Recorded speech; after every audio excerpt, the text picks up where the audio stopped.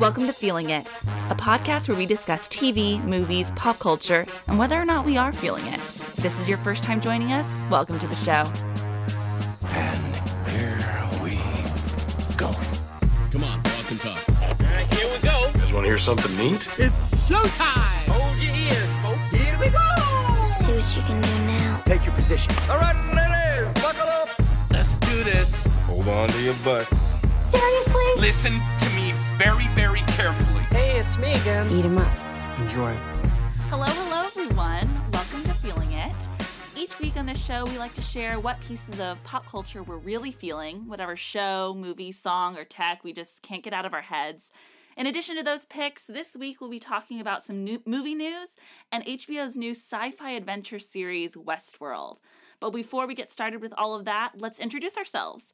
And when we do, let's answer the question, what's your favorite fictional depiction of artificial intelligence? Lucas, start us off. That is a mouthful. Hi, I'm Lucas Wright, a designer from the Bay Area. I'm going to go with Marvin, the paranoid android from Hitchhiker's Guide to the Galaxy. He is a super sad robot, but he's got the realism and personality of a sentient being without all the destroying humanity nonsense that comes along with that. I always appreciate that.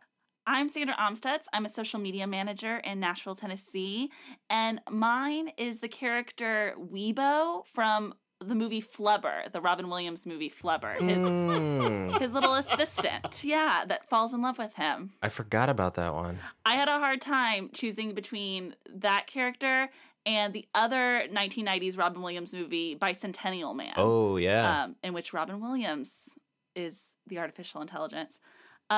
This week, our co-host Lawson is out, but filling in for him, we have our friend from the Badge podcast, Josh Tumblin. Josh, tell our listeners a little bit about yourself. Hello, my name is Josh Tumblin. I host or co-host the Badge podcast. I am an actor from the Seattle, Washington area, and I think I'm going to have to go with the cop-out answer, and my favorite artificial intelligence is HAL 9000, complete with all of the kill humanity nonsense. Yes. All right, well, let's get started. Lucas, what are you feeling this week? All right. If you like Christopher Guest movies, such as Spinal Tap and Best in Show, I think you like Mascots, which I watched this weekend. It's a Netflix original movie released last Thursday, October 13th. It is a mockumentary, such as most of Christopher Guest stuff, and it takes a look of the competitive world of mascottery, if that is a word. I have no idea.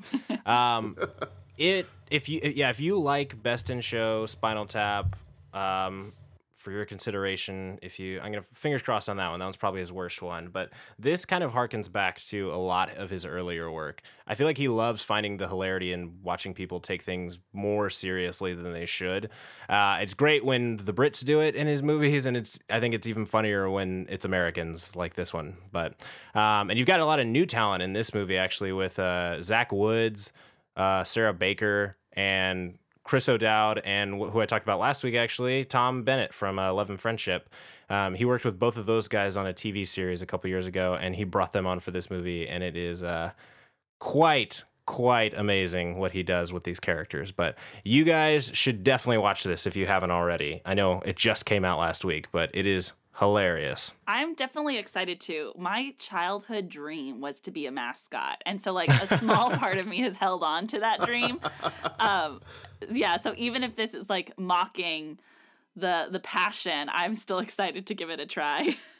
It mocks the passion, but also there's a lot of heart in it. And it's a fantastic look at what it's like to be behind the mask like that. It's great. Yeah, I wish I had had time to watch this already. I am a huge Chris Guest fan. I love everything he's ever done. Waiting for Guffman is like my favorite movie ever. Yes. I'm curious about how Chris O'Dowd fits in with this, because his humor seems very not typical. Oh, absolutely. It's not Christopher Guest humor, but he uses it as he's a completely different character than the rest of what's going on. He's in the movie he's known as the bad boy of mascottery. He plays a fist that flips up the middle finger and is a hockey mascot. I love that. He's the character that's the most out there in this competition, and it works really well with the rest of you'd almost say Christopher Guest straight men in this show, but it's great. That's amazing. Yeah. Oh, I also love Zach Woods. So anytime he's in a project, I'm almost guaranteed to watch. He plays an octopus, which is fantastic. That's with his perfect. How tall he is. I know. It's all the actual mascots that they choose for these actors align perfectly with their sense of humor and their personality, and it's just a fantastic mix of people that he uses for this. Well, I'm definitely excited to check that out. Thank you very much, Lucas. Yeah. Josh, what are you feeling this week? I am feeling Bon Iver's new album, 22 A Million. Of course. I can't stop listening to it. Man, it's so good. The whole thing is it's very much a departure for him. I don't know if you guys have heard the album. Oh yes. Yeah, definitely. In depth, many times over. Good. That's the correct choice. Yeah. It's very different than his most recent before this, which was I think Bon Iver. But it's so good. It incorporates a lot of more electronic music and like recursive themes.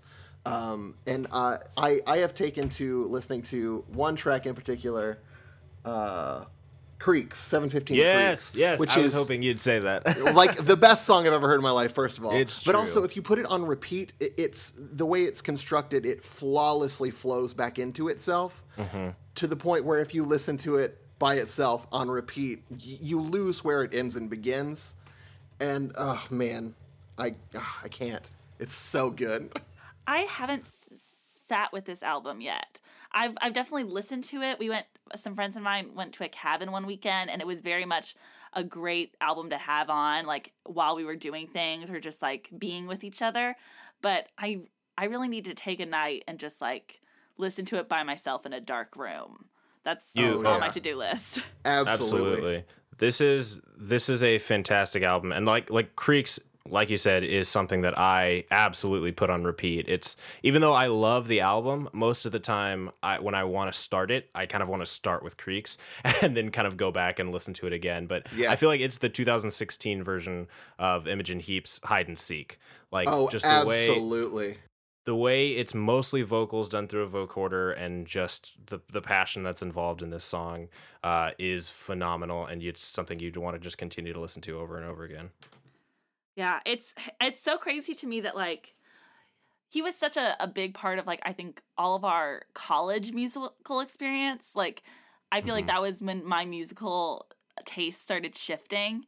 And so to see him kind of reinvent himself in the way he like produces music for us is really exciting to like have in this new chapter of our lives in like this late 20-something period. I'm excited to like see what does Bon Iver's album look like when we're in our 30s and so on and so forth. Definitely. Not to brag, but 24 hours from now, I will be watching Bon Iver perform all of this live. Isn't he performing with someone else Oakland. Really amazing, Lucas? Yeah, Francis and the Lights. That's right. Oh, my God. Yep. That's kind of infuriating to me, actually.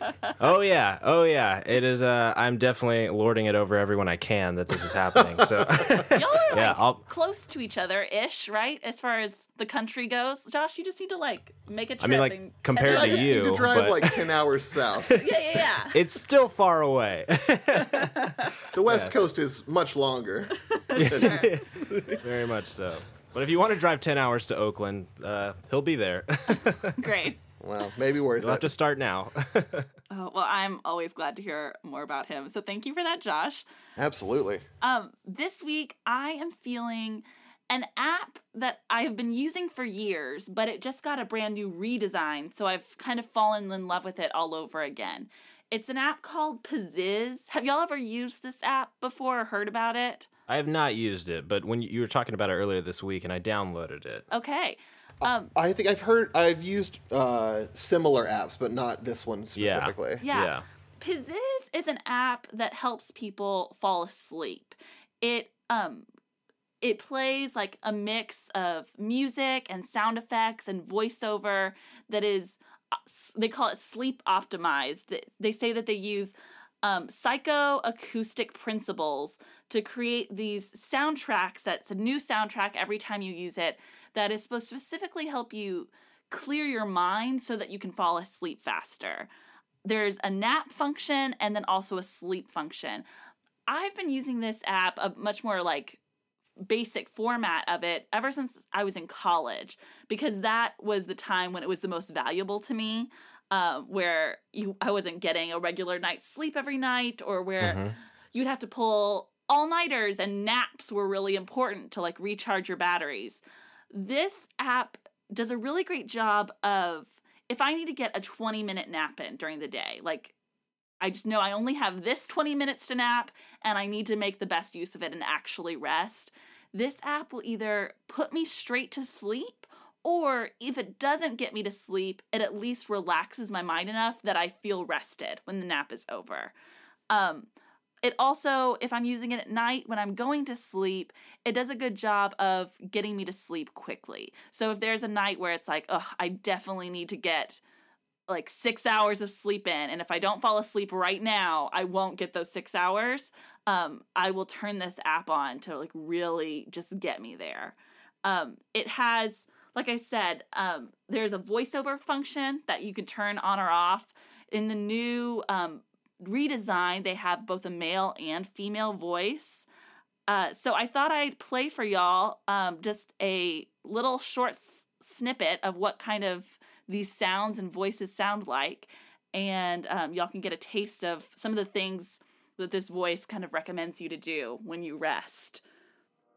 Now, the working day is done, and you're beginning to make the transition into easy sleeping. For a few moments, I'll be speaking quietly with you, and there'll be some quiet music, and you might enjoy listening for a while to what I'm saying before drifting off into sleep. Or you might just prefer to let my voice wash over you, letting the sounds carry you into deeply refreshing sleep. At any time you want to, or are ready to, my voice will just fade from your mind as you fall asleep. So that is just a little bit of a taste of what it's like to kind of fall asleep to a soothing voice telling you what to do and how to relax. There's some white noise effects mixed in with music. You never really know what kind of music you're going to get, but that variety I think is very helpful into helping me get a good night's sleep. And like I said, they've redesigned it recently, so it's a very beautiful looking app now. And I just wanted to like let people know about this because I think it is really, really helpful. NBA player Roy Hibbert said that it helped cure his insomnia and diminish his like dependence on Ambien. And J.K. Rowling once said that like it was like the best sleep app she's ever used. So I just wanted to get that recommendation out there. J.K. Rowling. Yeah. The rich and the famous. Well, as someone who likes to disagree with absolutely everything you always say, of course, on this podcast, listening to that after watching 3 episodes of Westworld made it sound like Jeffrey Wright was talking in my ear and that I might possibly be an android, right, which terrifies me. So I'm not sure if that's something that I can go to sleep to or not. You're definitely welcome to turn the voice off and just listen to the voice music. Does go off. Okay. Yeah. How much is the app? Yes. Right now, the app used to cost money. I think when I bought it in college, it cost like maybe $4 or $5. Right now, I believe the app is free, and there are pro features for like a monthly subscription. And I will definitely say you don't need any of the pro features. The app works really well without any of the pro features. I have signed up for the pro features just because I'm incredibly curious and I want to try out all the new things that they've implemented. Mm-hmm.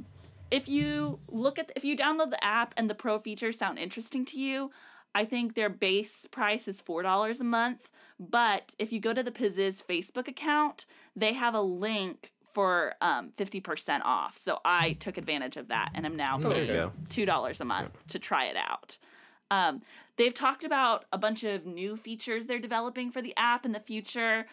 Some sleep tracking features, some modes for listening to music for while you work, for like focusing versus sleeping.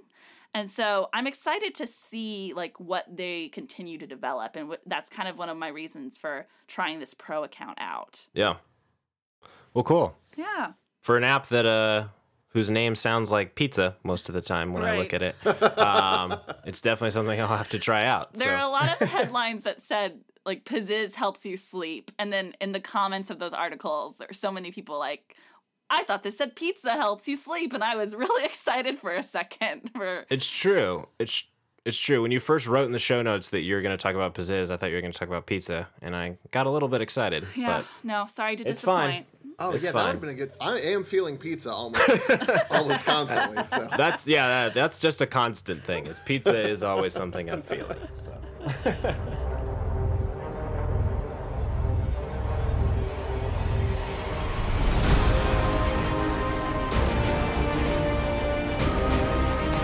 They've no idea we're coming.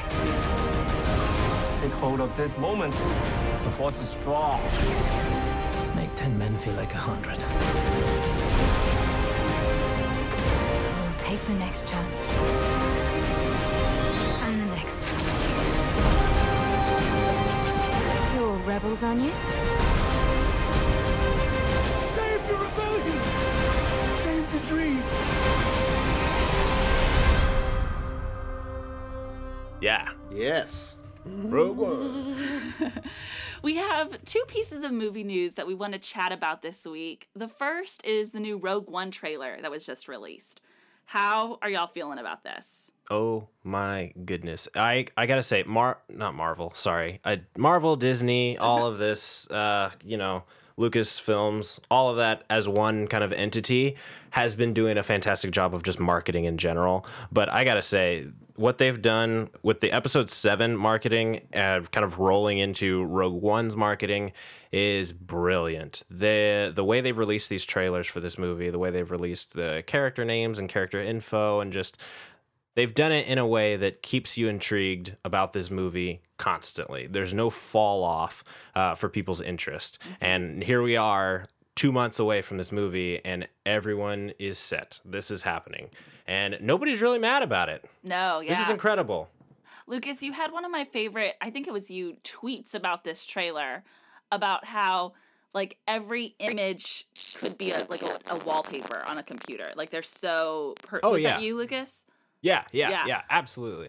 Every screenshot of this trailer, of all the trailers that have come so far, everyone could be a wallpaper. It's beautiful. I love Gareth Edwards. It is Gareth Edwards, right? Yeah. Directing this movie. Yeah, I love Gareth Edwards' stuff and what he's done with Godzilla and his monsters movies. And he's a brilliant director, and I think this is something that that Star Wars has lacked in the past, is just beautiful scenery, beautiful settings, beautiful direction. And I think that's something we're going to get in Rogue One, which I'm really excited about. Yeah, I'm really mostly impressed by the cinematography of the thing. I kind of can't get past it. It's gorgeous. I like this trailer a lot more than the first one. Oh, yeah. The first one kind of worried me. It was a trailer set around reshoots. How many trailers have we had now? Was this the second or the third? So this is the second official trailer. There was a teaser before that. Okay. There's a teaser for the trailer. Right. Yeah, like you do. All right. Yeah. That's what we do nowadays. But yeah, the fact that we've only had 2 trailers, I think, is also extremely impressive with how much everyone's been talking about this. I feel like this has been going on for over a year now, but we've only had 2 trailers. Right. And really, this is the first time we've actually gotten any story information from the trailer. It's insane. Josh, what were you saying about, there was something about the first trailer that worried you? What was that what worried you? The first trailer, honestly, it wasn't even that I was worried about the movie per se. It's the first trailer felt very disjointed to me. The way it was cut together was a whole lot of fan service and not a lot of advertising a movie, in my opinion. But this one feels like an old, like 70s style trailer, kind of mixed with that, almost like they did for Godzilla, which had one of the best trailers I've seen in years. It feels very much like that, the modern action mixed with the old, almost grindhouse style of cutting between different characters and giving each person their highlight, that kind of thing. Yeah. I feel like something that Disney's done with the Marvel movies is kind of give them a consistent feel, a consistent look. Everything kind of feels the same. But here, with what they've done with the Lucasfilms, the Lucasfilm films are really showcase that director's talent. What they did with J.J. Abrams and what they're doing with Gareth Edwards is they're saying, hey, this movie, this is why, there's a reason why we picked this guy for this film, and they're going to let him show his stuff in it, which I think is awesome. I definitely hope that that's the case with our next Star Wars film, which, I'm blanking on the director's name now. What is it? What is his name? Who did Looper? Ryan Johnson. Ryan Johnson. Yeah, I'm definitely hoping that's the case with his film, because I'm such a fan of Ryan Johnson and his style, and to let him have full control over this is what my dream is for that able Yeah, definitely. Absolutely.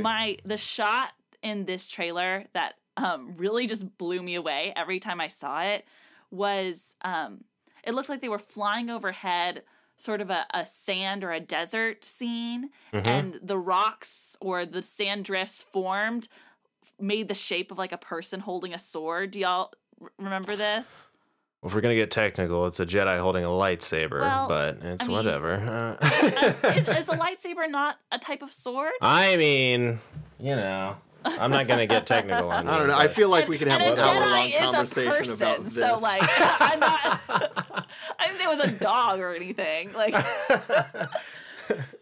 You don't know. We'll see. I was being intentionally vague because maybe it's not that, and you don't know yet.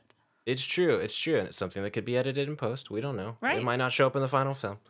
Either way, I think it's beautiful every time I come across it in the trailer.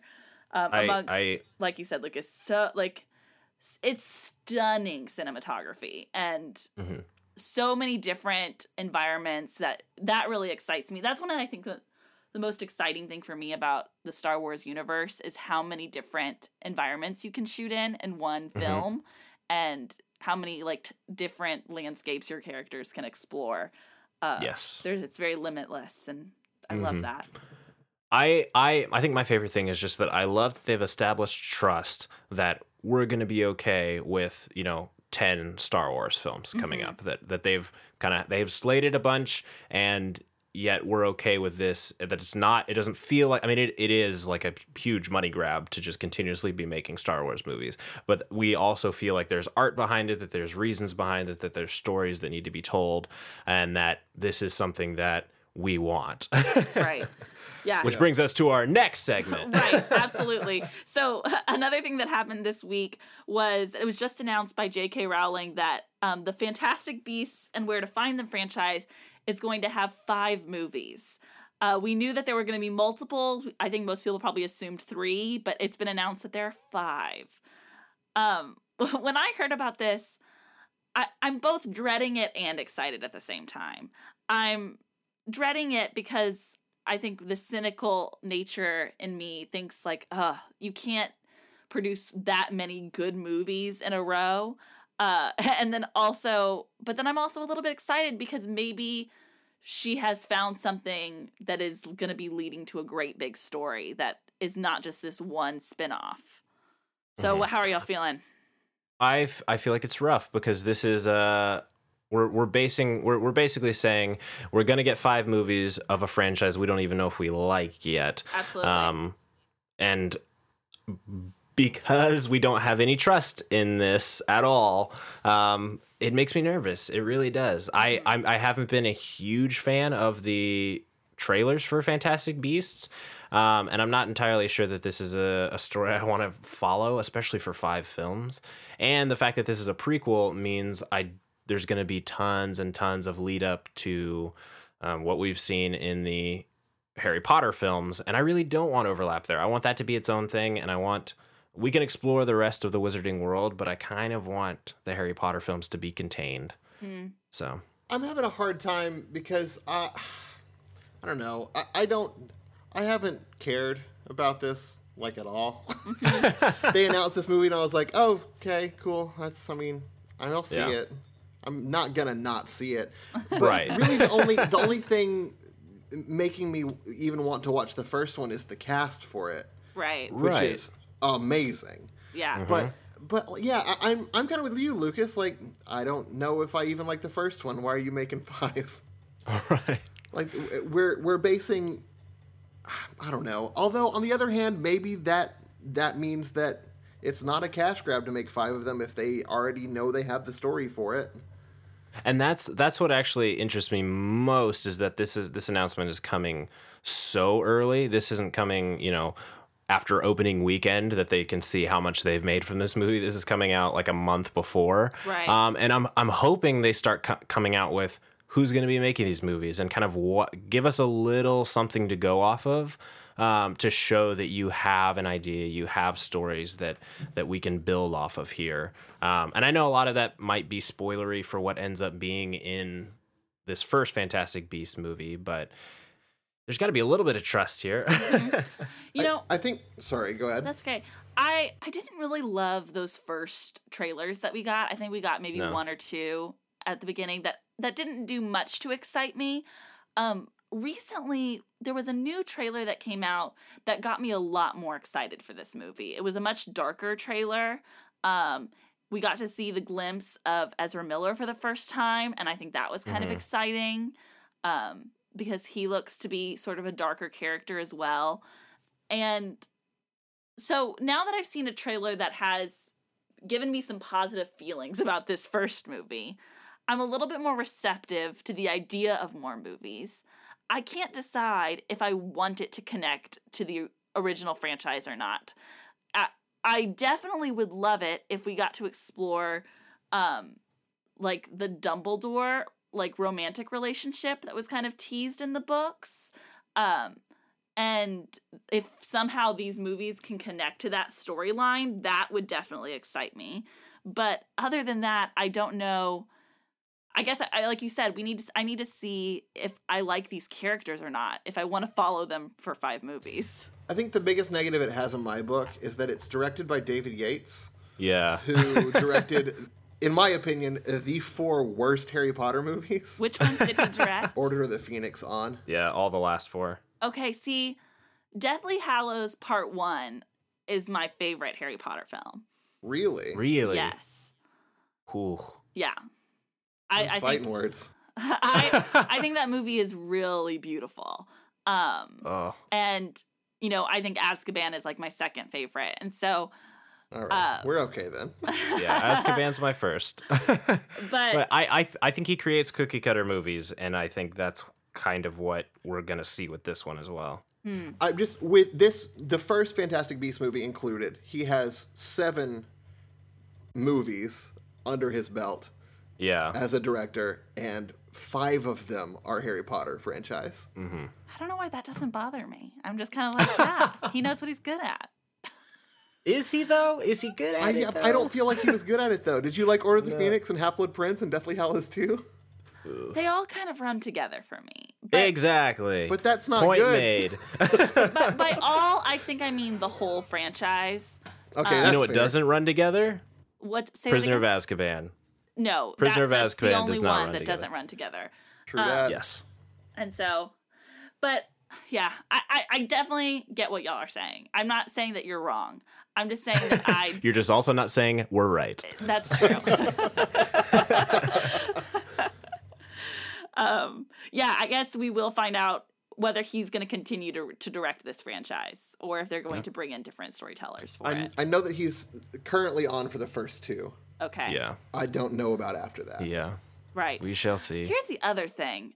Now that I'm thinking about it, I don't know if I want 5 movies with Eddie Redmayne. Like, I don't. I love Eddie Redmayne. I don't want him want to 5 do of other the same things. movie with Eddie Redmayne. I don't have I want anything him to- against Eddie Redmayne, but I don't know if I love him enough to watch a whole franchise worth of movies with him. I think the fact that he's the only British character in this thing might keep him around. People love to see British wizards. American wizards are like if you made the Great British Bake Off an American show. It just doesn't work. It's people don't want sleazy Brooklyn people with wands. That's Okay. not what we want to see in a movie. I definitely want sleazy Brooklyn wizards. Let's be real about that. I am excited about Colin Farrell as like a sleazy Brooklyn wizard. I'm gonna hope it turns out he's British at the end. He's been doing a fake Brooklyn accent this entire time, or at least Irish. Have y'all read any of the lead up material, like the stuff that's been releasing on Pottermore and that kind of thing? No, not at all. About the American. Okay, so this is something that interests me about this whole situation, is that apparently, and I have not read it super in depth, but from what I've read, it feels very much that she is drawing on like most of the American wizards didn't really use wands as much. It's more of a primal magic, whereas it's like super imperialistic. And then but whereas the British wizards, they use wands and it's very refined, maybe slightly less powerful, but more, proper. Oh God. Yeah. I mean, I'm super imperialistic as well, but I'm gonna not vote for that. We continue that that line of thinking in these movies. I just remember reading it and getting shades of Rudyard Kipling. Just wafting up. Did she write a book? Was there a Fantastic Beasts book, or did we talk about this? It was like a guide. It wasn't like an actual story. It was just like the textbook that she came out with a bunch of those versions of the textbooks that were like more promotional materials than they were like stories. Yeah. Yep. If she would just stop doing things, I think I'd be happier. I appreciate her. She has done a great service to this world, but let's do other things. She's done actually really great work outside of the Harry Potter universe with her her mystery novels and stuff like that, but I don't want her to contribute anymore to this. Here's another thing, the Harry Potter world. I think we need to take into consideration. We are not children anymore, and this whole universe was written for children. And so I think we need to keep that in mind when we watch these new movies, that they're not made for us. They're made for a different audience. I think children are stupid and their ideas are stupid. So I think that's the mindset I'm going to be bringing to these movies. I don't know. So. I think I'm a male white person in my late 20s. I think everything's for me, right? Yeah. Basically, yeah. I think that's it. Gosh. Yeah. On that note, is that a better? Is that better? Is that a better way to end? That's great.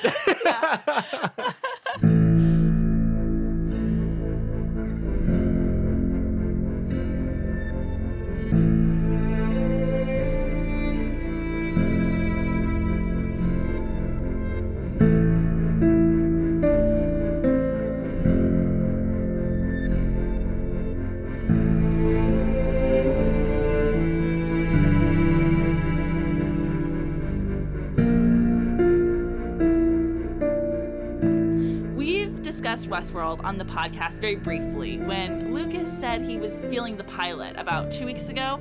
But now that there are 3 episodes out and there's a whole lot of chatter about this show, we wanted to do a deep dive into our thoughts about it so far, as well as what questions and theories we might have about this universe.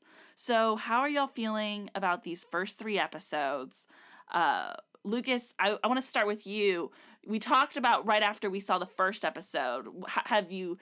Has your opinions changed at all now that we're 3 in?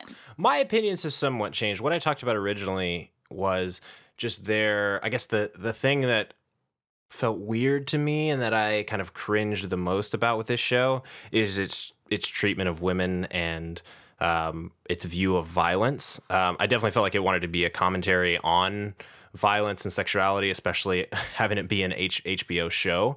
But in the pilot, I definitely didn't feel like that was coming across as a negative. It was more of just hey, we're HBO, we get to do this.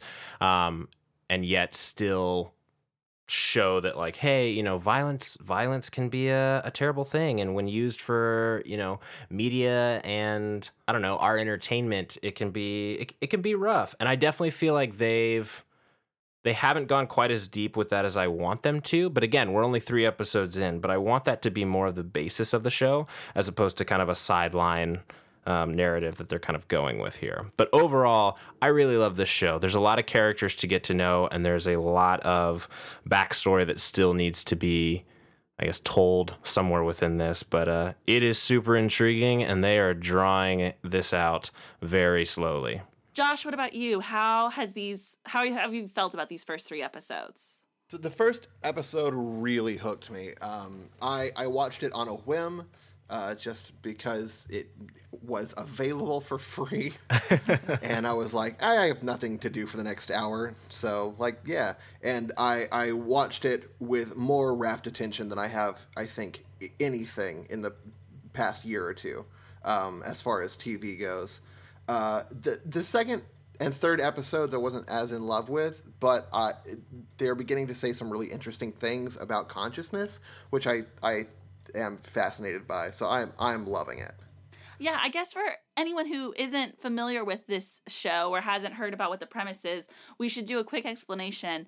This show is set in what seems to be an extreme adult version of a theme park that is set in the Wild West. So it's filled with cowboys and Indians and shootouts, and the population of this universe is filled with very lifelike androids, so that rich humans can go and visit this world filled with androids dressed as cowboys and hookers and get to have as much fun as their heart desires. So it explores what human desires look like and what artificial intelligence could look like in this kind of universe. Lucas, we talked about a few weeks ago how I was very intrigued with this show, but also hesitant because of a lot of the violence against women. And once we get into spoilers, I will elaborate on how my feelings have evolved on that, but I will just say right now that I'm still very conflicted. I'm conflicted because if this show wasn't so incredibly engaging and wasn't asking so many interesting questions, I would not be watching it. I would completely write it off as a show that mistreats women, and I wouldn't make time for it. And I continue to watch because I'm so fascinated by this universe, and I love the conversation that's taking place after each episode, and I want to participate in that conversation. So I feel a little bit morally gross right now because I'm participating in a show that I'm not sure that I should be, but I'm giving it a little bit more of a chance and seeing how their treatment of women evolves as the show continues. But like I said, I think that's a testament to how engaging and fascinating it is that I'm willing to kind of set that aside. So are y'all ready to talk about spoilers? Is there anything else you wanted to say before we get into that spoiler conversation? No, I want to spoil everything immediately. Okay. Yeah, let's do it. Let's do it. Before we get started, does anyone want to get out? Are you paying attention? It's your last chance to walk away. Let me tell you what's going to happen. No, cracking gas. Spoilers! Remember, you wanted this. Let's talk about things that we definitely like that are happening in the show. I can start off by saying all of the scenes with Anthony Hopkins are just, I think, incredible. And of course, because he's incredible, but it's specifically the dialogue that's taking place in his scenes where he's talking about the history of this franchise, of this, universe that he's created, as well as what artificial intelligence means to him and his interactions with these androids that he kind of treats as pets in a way. I really relish those moments. Yeah, I definitely think his character is extremely interesting to watch, especially his interaction with Bernard, Jeffrey Wright's character. I think that is going to be... Those are going to be 2 actors I'd love to continue to be in this show for all 7 seasons or however long they want this to go on. Sure. But I do feel like with them being as high profile as they are, they have plans to get rid of them in the future. Oh, I hadn't even thought about that. Yep. Oh. Yeah, there are a bunch of those in this show. Yeah, I didn't even think about that. I guess in my head, I'm just like, we're in a golden age of TV. Everyone wants to do TV now. They're going to want to do it forever. Yeah, we'll see. I'm also really excited. You know, we didn't get them in episode 1, but with the introduction of the characters of William and Logan, played by Jimmy Simpson and Ben Barnes, man, Yes. I love both of those characters. Man, I love Jimmy Simpson. I've never been a fan of Ben Barnes, and I'm super kind of annoyed that he's in this show. Really? Every time he all of Jimmy Simpson's scenes where Ben Barnes is not there are great, but Ben Barnes brings it down a lot for me. I'm trying to think if I've seen Ben Barnes in anything before. He's Caspian in the Chronicles of Narnia. Well, yeah. that's kind of... Here's my thing about Ben Barnes. Everyone's bad in those. Yeah. I am really... So, I guess we should talk about how when those characters are introduced into this world, this is a very obvious kind of metaphor that they have with them, but when Jimmy Simpson enters the world, he gets to pick a hat, and he picks, a white hat, and Ben Barnes is in a black hat, which is, I think, supposed to be very telling about their characters. I feel like I've heard a lot of people talk about expecting Jimmy Simpson's character, William, who's in the white hat, to maybe grow into a darker character as he spends more and more time in Westworld. And I'm really, really hoping that the opposite happens to the Ben Barnes character. I hope that, he starts out as this douchebag character and that he has this really interesting growth and maybe kind of gets a conscience and maybe becomes a little bit more decent or a little bit more humbled as things start to go awry in the universe. I think that'd be a much more interesting story. I feel like we've seen the other side of that way too many times with Mad Men and Breaking Bad and that kind of stuff. Right. So I think that would be a really cool way to kind of twist that. Yeah, because I think the idea is he is probably kind of a dick in the real world. But in this world, he's an extreme dick because he believes that your actions don't mean anything and they have no consequences and that the people that he's hurting don't feel anything. So I wonder as things start to change and maybe some of these androids, these hosts start to gain some consciousness and he starts to realize that they do have memories and feelings, that his behavior starts to shift and maybe he gets a little bit of a mind fuck that would be fun to watch. Yeah, definitely. So I'm keeping my fingers crossed. I think he has the most interesting path for growth so far out of all the characters we've seen. So that actually leads into one of my favorite theories that I've read, which Sure. I think is definitely not happening. But there is a theory that I'm curious if you guys have seen that William and Logan are their storyline's actually happening in the past. Yes, I've seen that. And I have William seen that theory. will become the Man in Black. Right. Yeah. I've seen that theory, and this episode destroyed it. I The know. last 30 seconds of it, Right. when Dolores walks into their camp and collapses after she just got done with her murder, which we'll talk about in a little bit. But I think everything else has been happening kind of in the present, and this is the first time that has intersected with Teddy and what's his name? It's William and Logan. William, yeah, that's right. William and Logan, not Teddy. Yeah, with William and Logan's storyline. But before that, I was 100% about that. That could have been a very interesting twist. It could have been amazing. I agree with you and everything you just said, but I do also want to plant the seed of doubt. This is a J.J. Abrams produced property, and he does not have the best record when it comes to TV shows and time skips.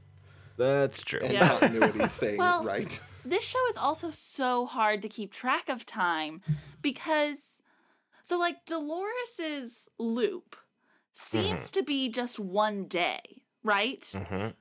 Yep. Yet, some other storylines seem to last multiple days with these characters. And, these guests, like William and Logan, are spending multiple days at a time in the universe. And so it's hard for me to track if Dolores is repeating one day over and over and other people are there for multiple days at a time. How does that all function with each other? I think, and this is where I don't think the rules are set well for this show. Most sci-fi shows at the beginning, especially movies, you'll get a set of rules, you'll get a set of explanations that help you kind of follow what's happening, or at least put bounds on what can happen in these stories. And this one has not done a good job of that at all. But I think what happens is, and this is me just making this up, is that you're in your one-day loop until someone interacts with you and changes that, and then you go with the flow. That I got as well. Yeah. You improvise when you need to improvise, but otherwise you just stick to your one-day loop. So she can have her one-day loop while Teddy is out doing weeks worth of stuff and wherever. Yeah. And then when they're done with him, he goes back to performing his one-day loop. Mm-hmm. While we're on the topic of Dolores's one-day loop, after episode 2, I was kind of like, had more hope for this show. And then episode 3 came along, and it seems, from my interpretation of what happened in episode 3, it seems that Dolores's like purposeful narrative is that she is there to be raped by guests. Is that the way y'all interpreted it? Because that's the way I did. Definitely her purpose is to be raped, I think. But I think her family as a whole is there to provide either a murder scene for a guest, or a savior scene for a guest, depending on whether they're white hat or black hat. They can either go and save Dolores's family or go and murder Dolores's family. So she has the worst storyline out of anybody in this park. Really? Yes, like, absolutely. Death would be much preferred. Like Teddy, where he gets killed every time, I would much prefer that than Dolores have to like witness her family be murdered and raped every day over and over again. Yeah. Which that's one of the reasons I disliked this episode so much, was just the fact that we're kind of back to that we don't really see her standing up for herself against a rapist, but we don't see the repercussions that this has on kind of the rest of the park, or the mindset of the people who make this happen all the time, which I think is a little stressful for me to I know. to watch. Oh. For some reason, people are okay with that. I like that it's finally turning that. Yeah, I was definitely not excited that we were back to it, because you've established that it's obviously terrible for her, and that's why we're following her. But and at this point, I know it's terrible. Like, don't show me it being terrible over and over. Yeah, right. One thing I would like to see, because it's happened in every episode so far, but it's just Teddy dying. I love him. He's a fantastic character, but he's died in every episode, multiple times actually. Yeah. The first episode he only died once, but every other time he's died at least twice. So let's keep that up. Yes, please. Just Teddy deaths every time. I have to say that the most chilling moment for me so far in these first 3 episodes was seeing him and all the other bodies getting like hosed down.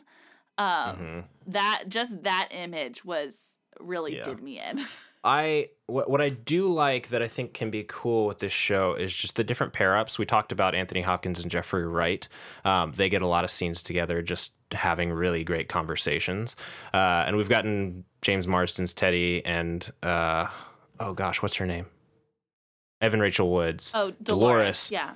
Talk to each other a lot in these episodes, but this is the first time we've seen Shannon Woodward and Luke Hemsworth, the worst Hemsworths, right. Characters kind of interact, and I think that's cool. Just pairing these guys up and just wandering around the park having these conversations. But not a fan of Luke. No. Luke is not great. I heard one podcast call him the least of the Hemsworths, and he's definitely budget Hemsworth. Yeah. They started the show with, hey, let's get a Hemsworth, and they definitely got a Hemsworth. They really did. So. He really looks like just like.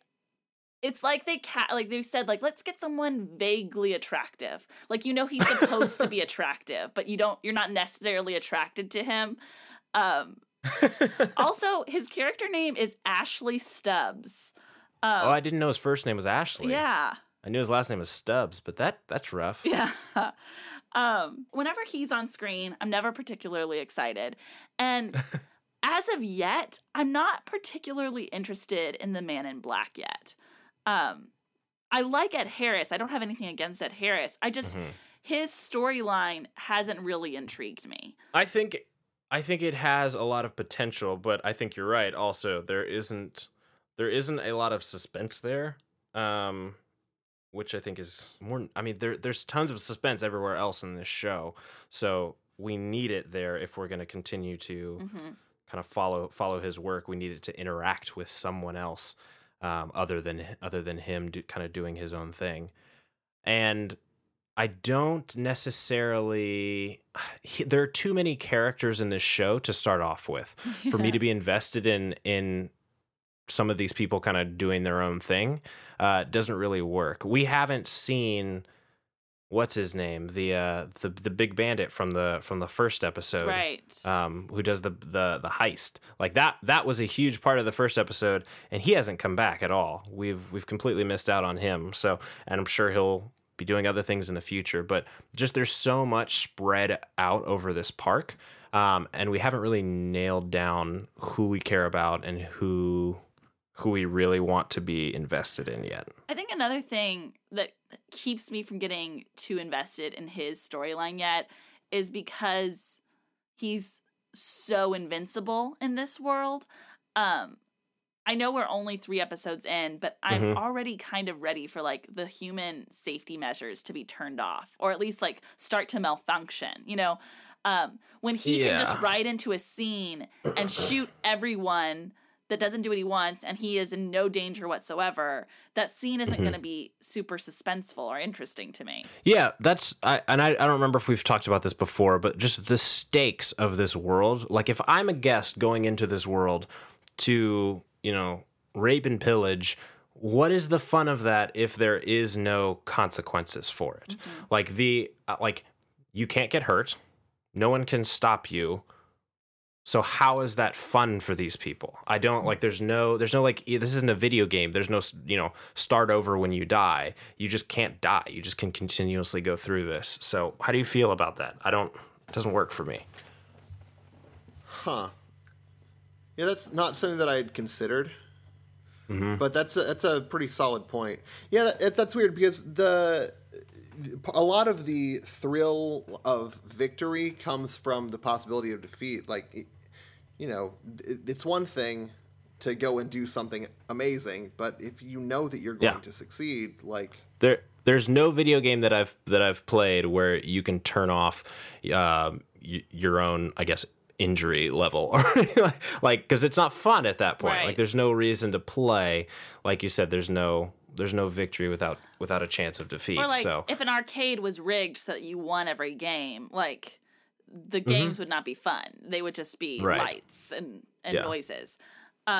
Which I guess to an extent, this universe is just that. It is like a lot of loud noises and sex and lights and like, just like it's very flashy with not a ton of substance yet, at least so far that we've seen from these most of the guests that are making use of it. I guess that the idea that no consequences, you can't die, is lightened a little bit for me by the scene with Jimmy Simpson's character where he gets shot the first time and it like picks him up off his feet and it leaves a bruise. Sure. And so I guess the idea that at any point you're in a shootout and you win the shootout, you kill everyone, but if you get hit 3 times, like, you didn't really win.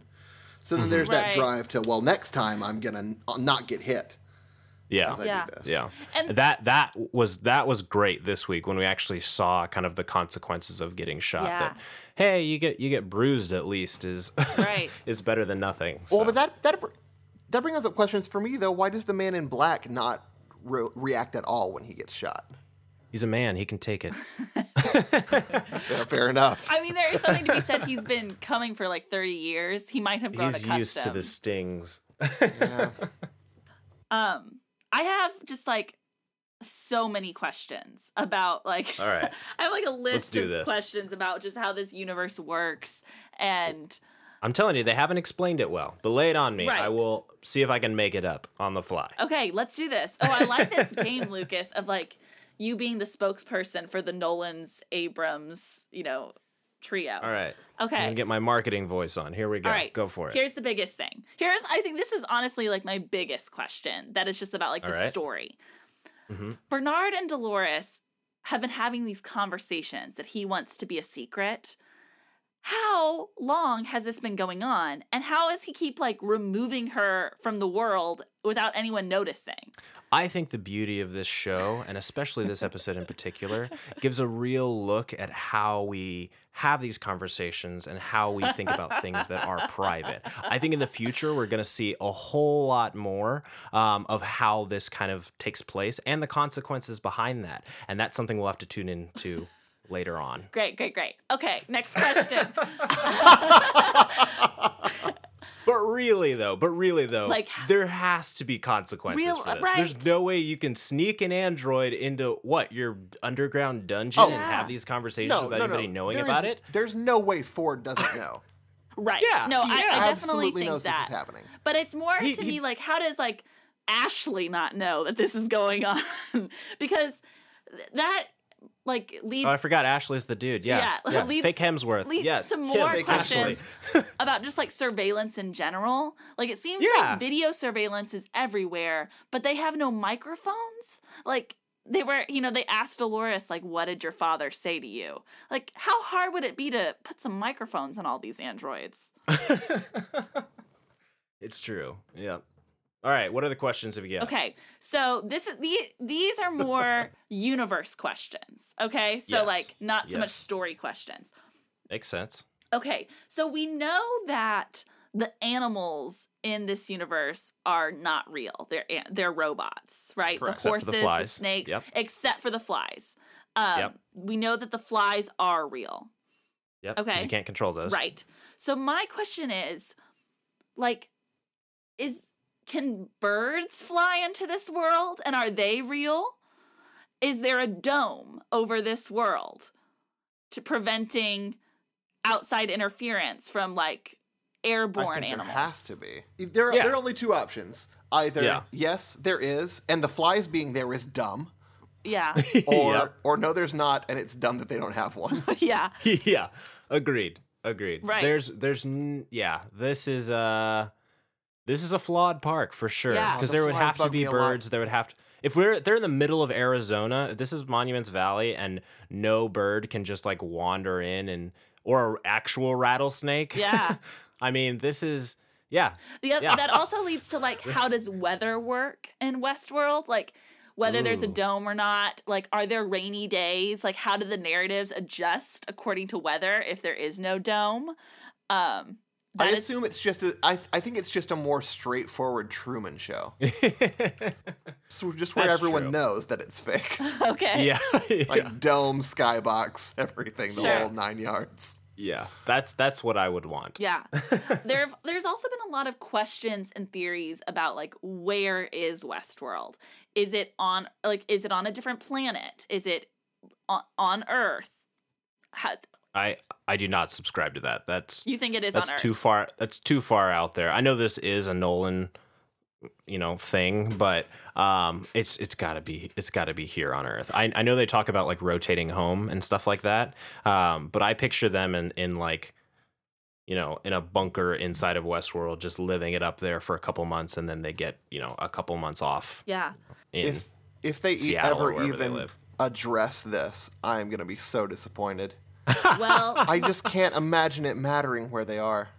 Lisa Joy Nolan, one of the show creators, she did say that by the end of season 1, we should be able to figure out where they are. That's a bad move on the showrunner's part. Don't do that. Don't give hints. No, because like now that. you're trying to make me figure out where it is, and I don't want to be Exactly. spending my whole time watching your show trying to discover its secrets. I want to watch a TV show. That also should not be one of like I'm doing air quotes right now, secrets of the show. Like, we should be caring about way more things than just where is this show's setting. Mm-hmm. Yeah. Okay. Yeah, I'm trying to figure out if Bernard is a robot, you guys. I don't have time to think about whether it's in Arizona or space. Exactly. Okay. I think 3 more questions. Okay. Do it.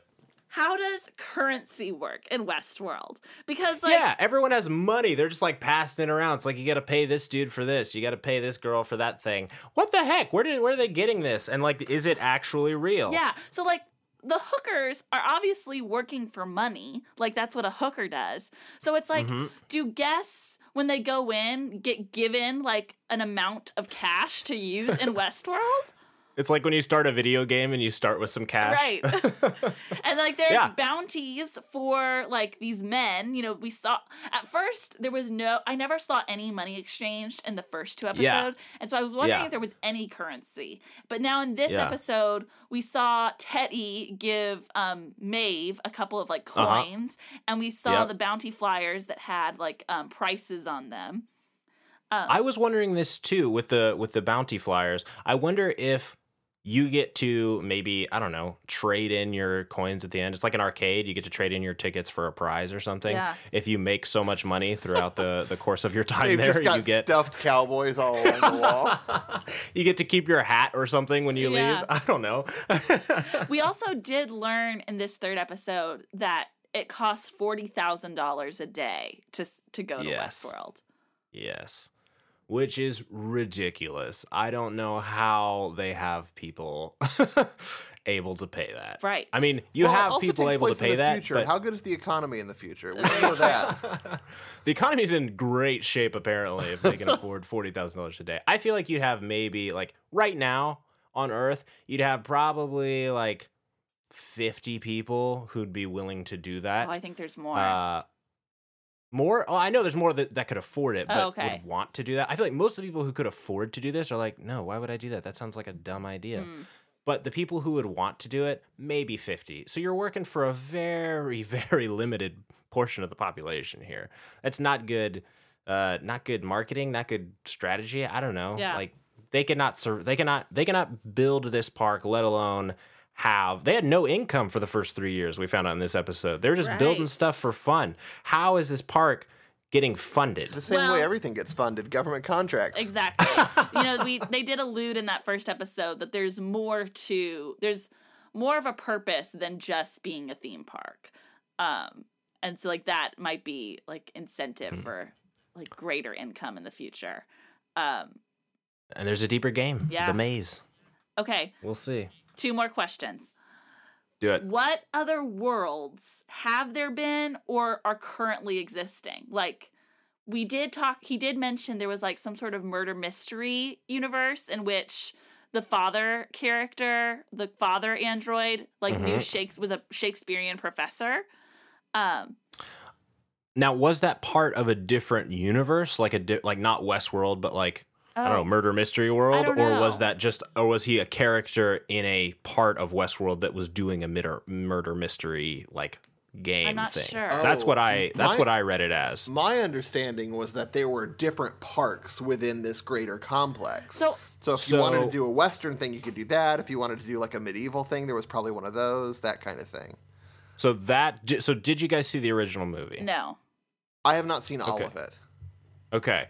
That's how the movie itself worked. Was there's a medieval world and a Roman world? Roman world. Yeah, Roman world, and then there was Westworld was kind of the third one. So it was different parks. But in this, I kind of read it as it's just Westworld. It's just one park, and that he was, doing a murder mystery thing within that park. But I might be wrong. No, we'll find out. I think that's my read on it too, Lucas. I think I'm just excited about the possibility that there are, maybe not in the same park, but like if this is taking place in the US, like maybe in London, there's a like 1920s in London world, I mean, I'd go to that one, that's for sure. You too could get stabbed to death by Jack the Ripper. Right. Right. I think this show is too expansive already, and if we start adding in other parks, we're going to lose some viewers. Sure. Like, people will not hold on to that. No, spin-offs, Lucas. These are for spin-off series. Oh, got it. Yeah. Yeah, they'll do that. That'll happen. Okay. Final question. I think this is the most interesting thing that they introduced and they didn't spend a lot of time on. When when William and Logan come in from like the fancy train to like get introduced into Westworld, and they're greeted by all these like very attractive people in white, and the attractive woman in white that is helping the William character get dressed, he asks if she's real, and she says, if you can't tell, does If it you can't matter? tell, does it matter? And then she kind of like makes herself sexually available. What did y'all think? Do y'all think she's an android or do you think she's a human? Oh no, she's definitely an android. Okay, that was my interpretation as well. So Yeah. if that's the case, if we're assuming that she's an android, that means there are androids that are self-aware that they are androids, and they know that Westworld exists. My goodness, you just blew my mind. I did not think of that. Yeah, that's why I think she has to be human. Oh no. I think they've destroyed the entire premise of their show if she's an android. No. Oh no. So. Oh no. Yeah, she's an actual honest-to-goodness prostitute. I don't know. See, because No. I'm thinking that in this world, they like don't condone actual prostitution, and which is why Westworld is so like popular, is because you get to like enjoy the benefits of prostitution without having to like make someone be a prostitute.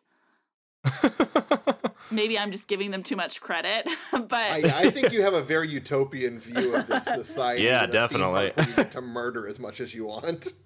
Gosh. Here's the deal. The actress who plays that girl, I don't remember her name, but she was Elon Musk's oh yes, I heard about this. wife. Yeah, she's Elon Musk's ex-wife, and he tweeted a couple weeks ago that she plays a sex bot on this show. So she is a robot. According to Elon Musk. According to Elon Musk. Who would know if someone was a robot, I feel like. It's true. But according to him, she's a robot. So that would mean that she is aware. Not only At least- that she is a robot, but that there is a whole world of androids being treated this way. Okay, actually, let me back this up. She doesn't have to know any of that. All she has to know is that her job is to meet people at the train, take them inside, show them a good time, get them dressed, and put them on another train. That's all she has to know. I think it's implied that she knows job. more That's her than role. that.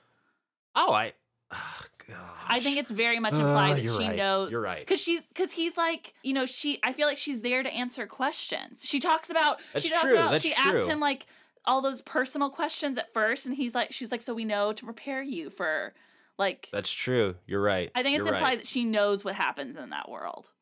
Yeah. And she didn't bring pen and paper to write down any of the the questions that he had. She's storing all these questions. She's definitely a robot. She has to be a robot. Yeah, she's absolutely a robot. Which is totally weird. Isn't that crazy? All right, let me try to fix it. Fix it. What if she's a robot, right? But she's not. They don't use the advanced robots in this part of the park. Because why would they? Because then you would just stay with these the whole time because they're the good ones. They want you to go all the way into the park, so they use the not so good. These are intro robots. Yeah, she has a certain level of improvisational conversation skills. Mm-hmm. She has pre-programmed responses to the question, "Are you real?" Because that probably comes up a lot. That's true. Yeah, she probably has the answers, but not the actual knowledge. So if someone asks her, it's like Siri or, the Amazon Echo. Like if someone asks you this type of question, you give this type of answer. So Yeah. she has those stored, but not necessarily the knowledge of the meaning behind the answers that she's giving. Yeah. That makes that's it what I'm not as creepy and weird. I like, But the it's creepy, still weird extremely version creepy better, and weird. But I do see how that could be the case. I just feel like if she has all of that knowledge and is totally aware of what's happening, then the whole storyline where they're becoming self-aware. Yeah, no shit. There's a bunch of them upstairs. It's true. They would be the ones leading the rebellion that's about to happen, not the ones who are just finding out. Yeah. Gosh. Well, way to blow the lid off of that, man. Okay, so what are some of y'all's favorite theories that you have about this universe or that you've heard? I mean, my favorite theory is that, and it just came up after last night's episode. I don't know if you guys have heard about this, but everyone's been saying Bernard's probably a robot. Right. That's a well-known theory. Yeah. But after what we found out about Arnold, Dr. Robert Ford's partner. Partner, Yeah. and especially with his name being Robert Ford, that he killed his partner and basically replaced him with an android, Bernard, who, has a lot of the same mentality that Ford talks about. Bernard, or I'm getting all the names. Arnold. The names are gone. That Dr. Ford talks about Arnold having. A lot of those things also resemble Bernard and his kind of wanting to create consciousness and imitate, and have the androids imitate humans. So Yeah, that's mine. I have a similar one to that, Lucas, is that not that Dr. Ford built Bernard, but that Arnold built Bernard and implanted his own consciousness into Bernard. I could see that.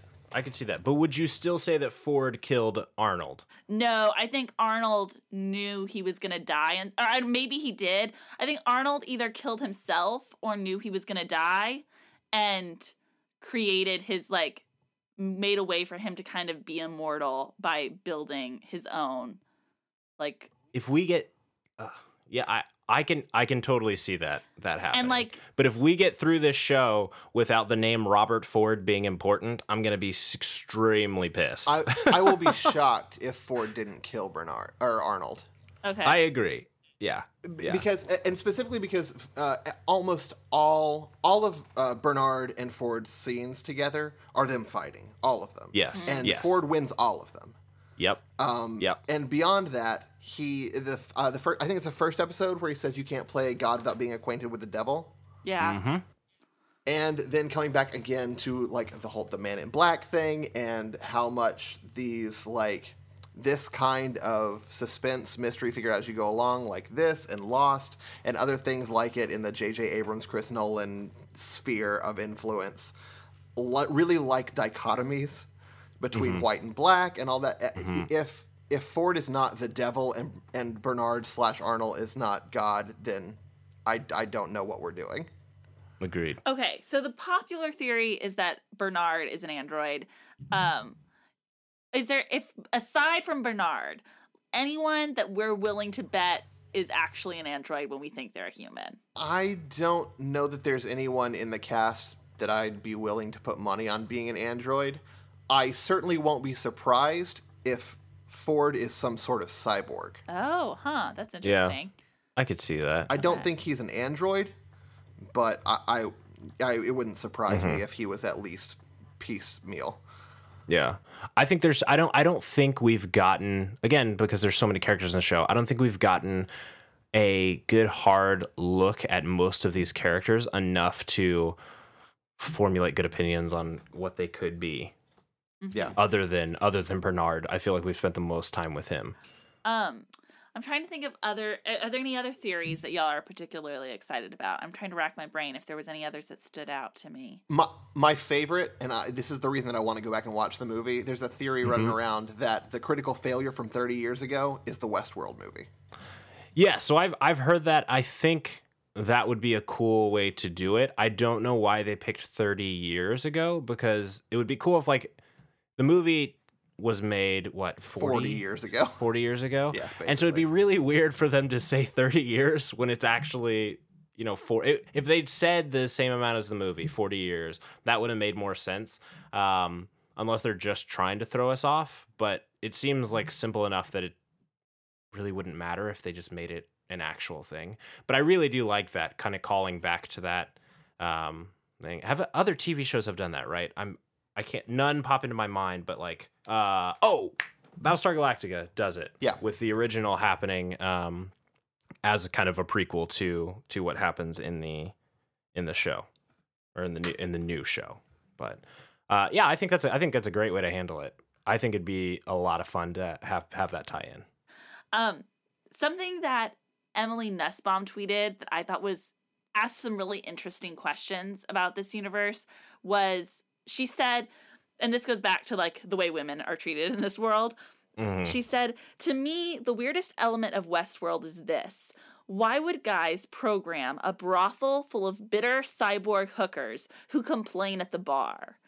And that started a bunch of really interesting conversation in the replies to that tweet about like what is appealing about like hookers in this universe versus just women that are excited to like have sex with like the guests that arrive.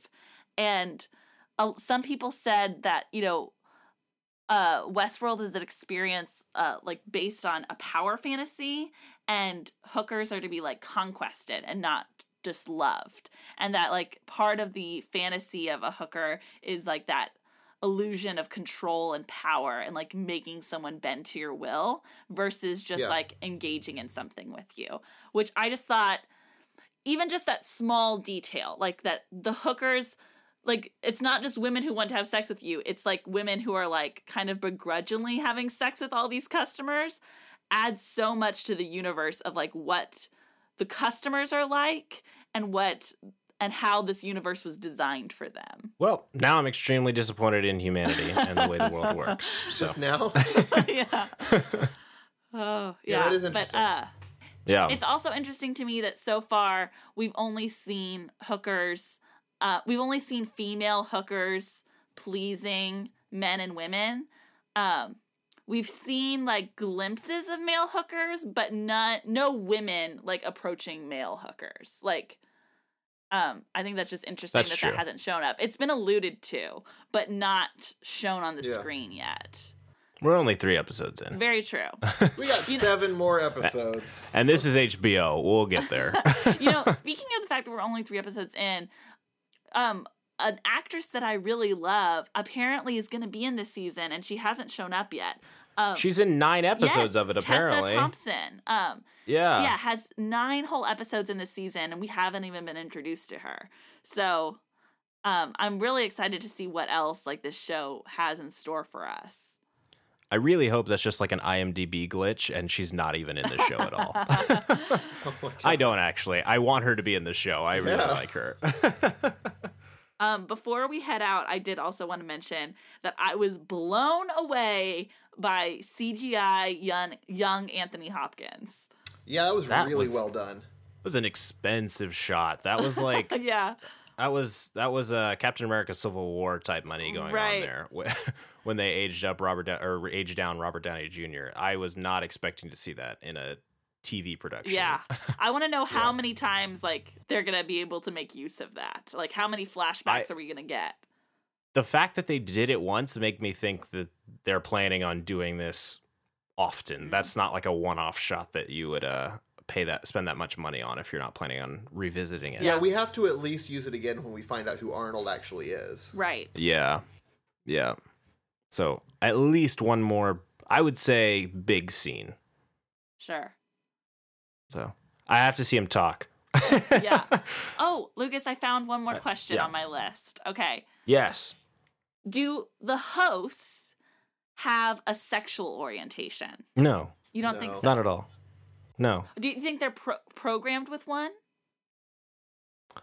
I think they're probably all. You're asking the hard questions here. I think they're probably all programmed pretty fluidly. Pretty median. I imagine they are programmed to act like they have a certain sexual orientation until someone wants them to have a different one. That's interesting. Yeah. Yeah. That's right. Because honestly, everyone at the park is there to serve the guests and basically do the guests' bidding. So it wouldn't seem like a faithful recreation of the Wild West if everyone there was openly bisexual. So I don't think they can do that. But they also can't just be like, oh no, sorry, women can't sleep with these women. Yeah. Because that's not what your customer base wants. Right. No. Yeah. That's an interesting question. What a weird customer base we're dealing with here. We're really dealing with What it's also crazy to me is whenever I see children that like are not androids in this world. Let's talk about that for a second. Who brings your child to a park like this? There's not like a kid-friendly zone. I know they talked about like the further out you go, the more diabolical it gets. Right. But you get off the train and you're already in a diabolical situation that I would not want my kid to be at. Like who People brings get their murdered in the street. Yeah. In the street. We haven't in what's supposed to be the safest part of the park. Seriously. We haven't seen a child guest witness anything horrible yet. Like, well, no, because no one would watch the show. But if they they've saw been that open happen. 30 years, you know it's happened. Right. And we've seen kids at the park with their parents, and they had to have gotten off the train that everyone else got off of and walked past the brothel and probably watched someone get shot at some point. Okay, this totally reminded me of another theory that I think is really, really good. So the kid that Ford meets out in the West, a theory that I think is really great is that kid is Ford as a child. Mm-hmm. Like an android version of Ford as a child. Definitely. It definitely is. Okay. With as narcissistic as this guy has to be to create this park, he definitely made a version of himself. I guess one thing I think is interesting about that theory is not just like that exists, but like why would Ford do that? And I like the idea of it being this like form of therapy. Like Ford understands that he's kind of like a messed up human being, and so he creates a childlike form of himself to like do self-therapy with.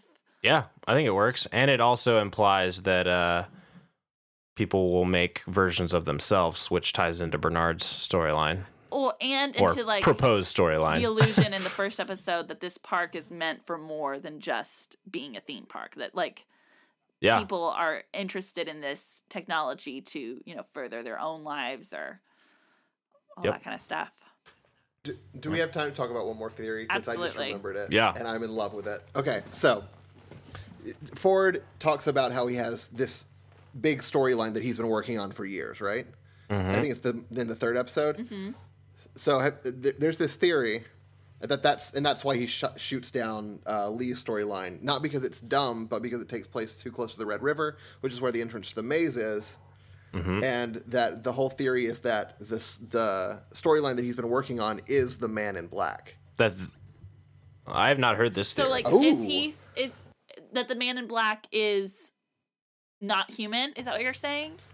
Yeah, that the Man in Black is a host replication of a former guest that is known to everyone, and he has been programmed to not be affected by the bullets and all that stuff. And him creating this sentience is Ford's plan. And that's the last storyline is him like just desecrating the park by releasing all these androids and hosts and stuff. Yeah. I really think that the Man in Black is human.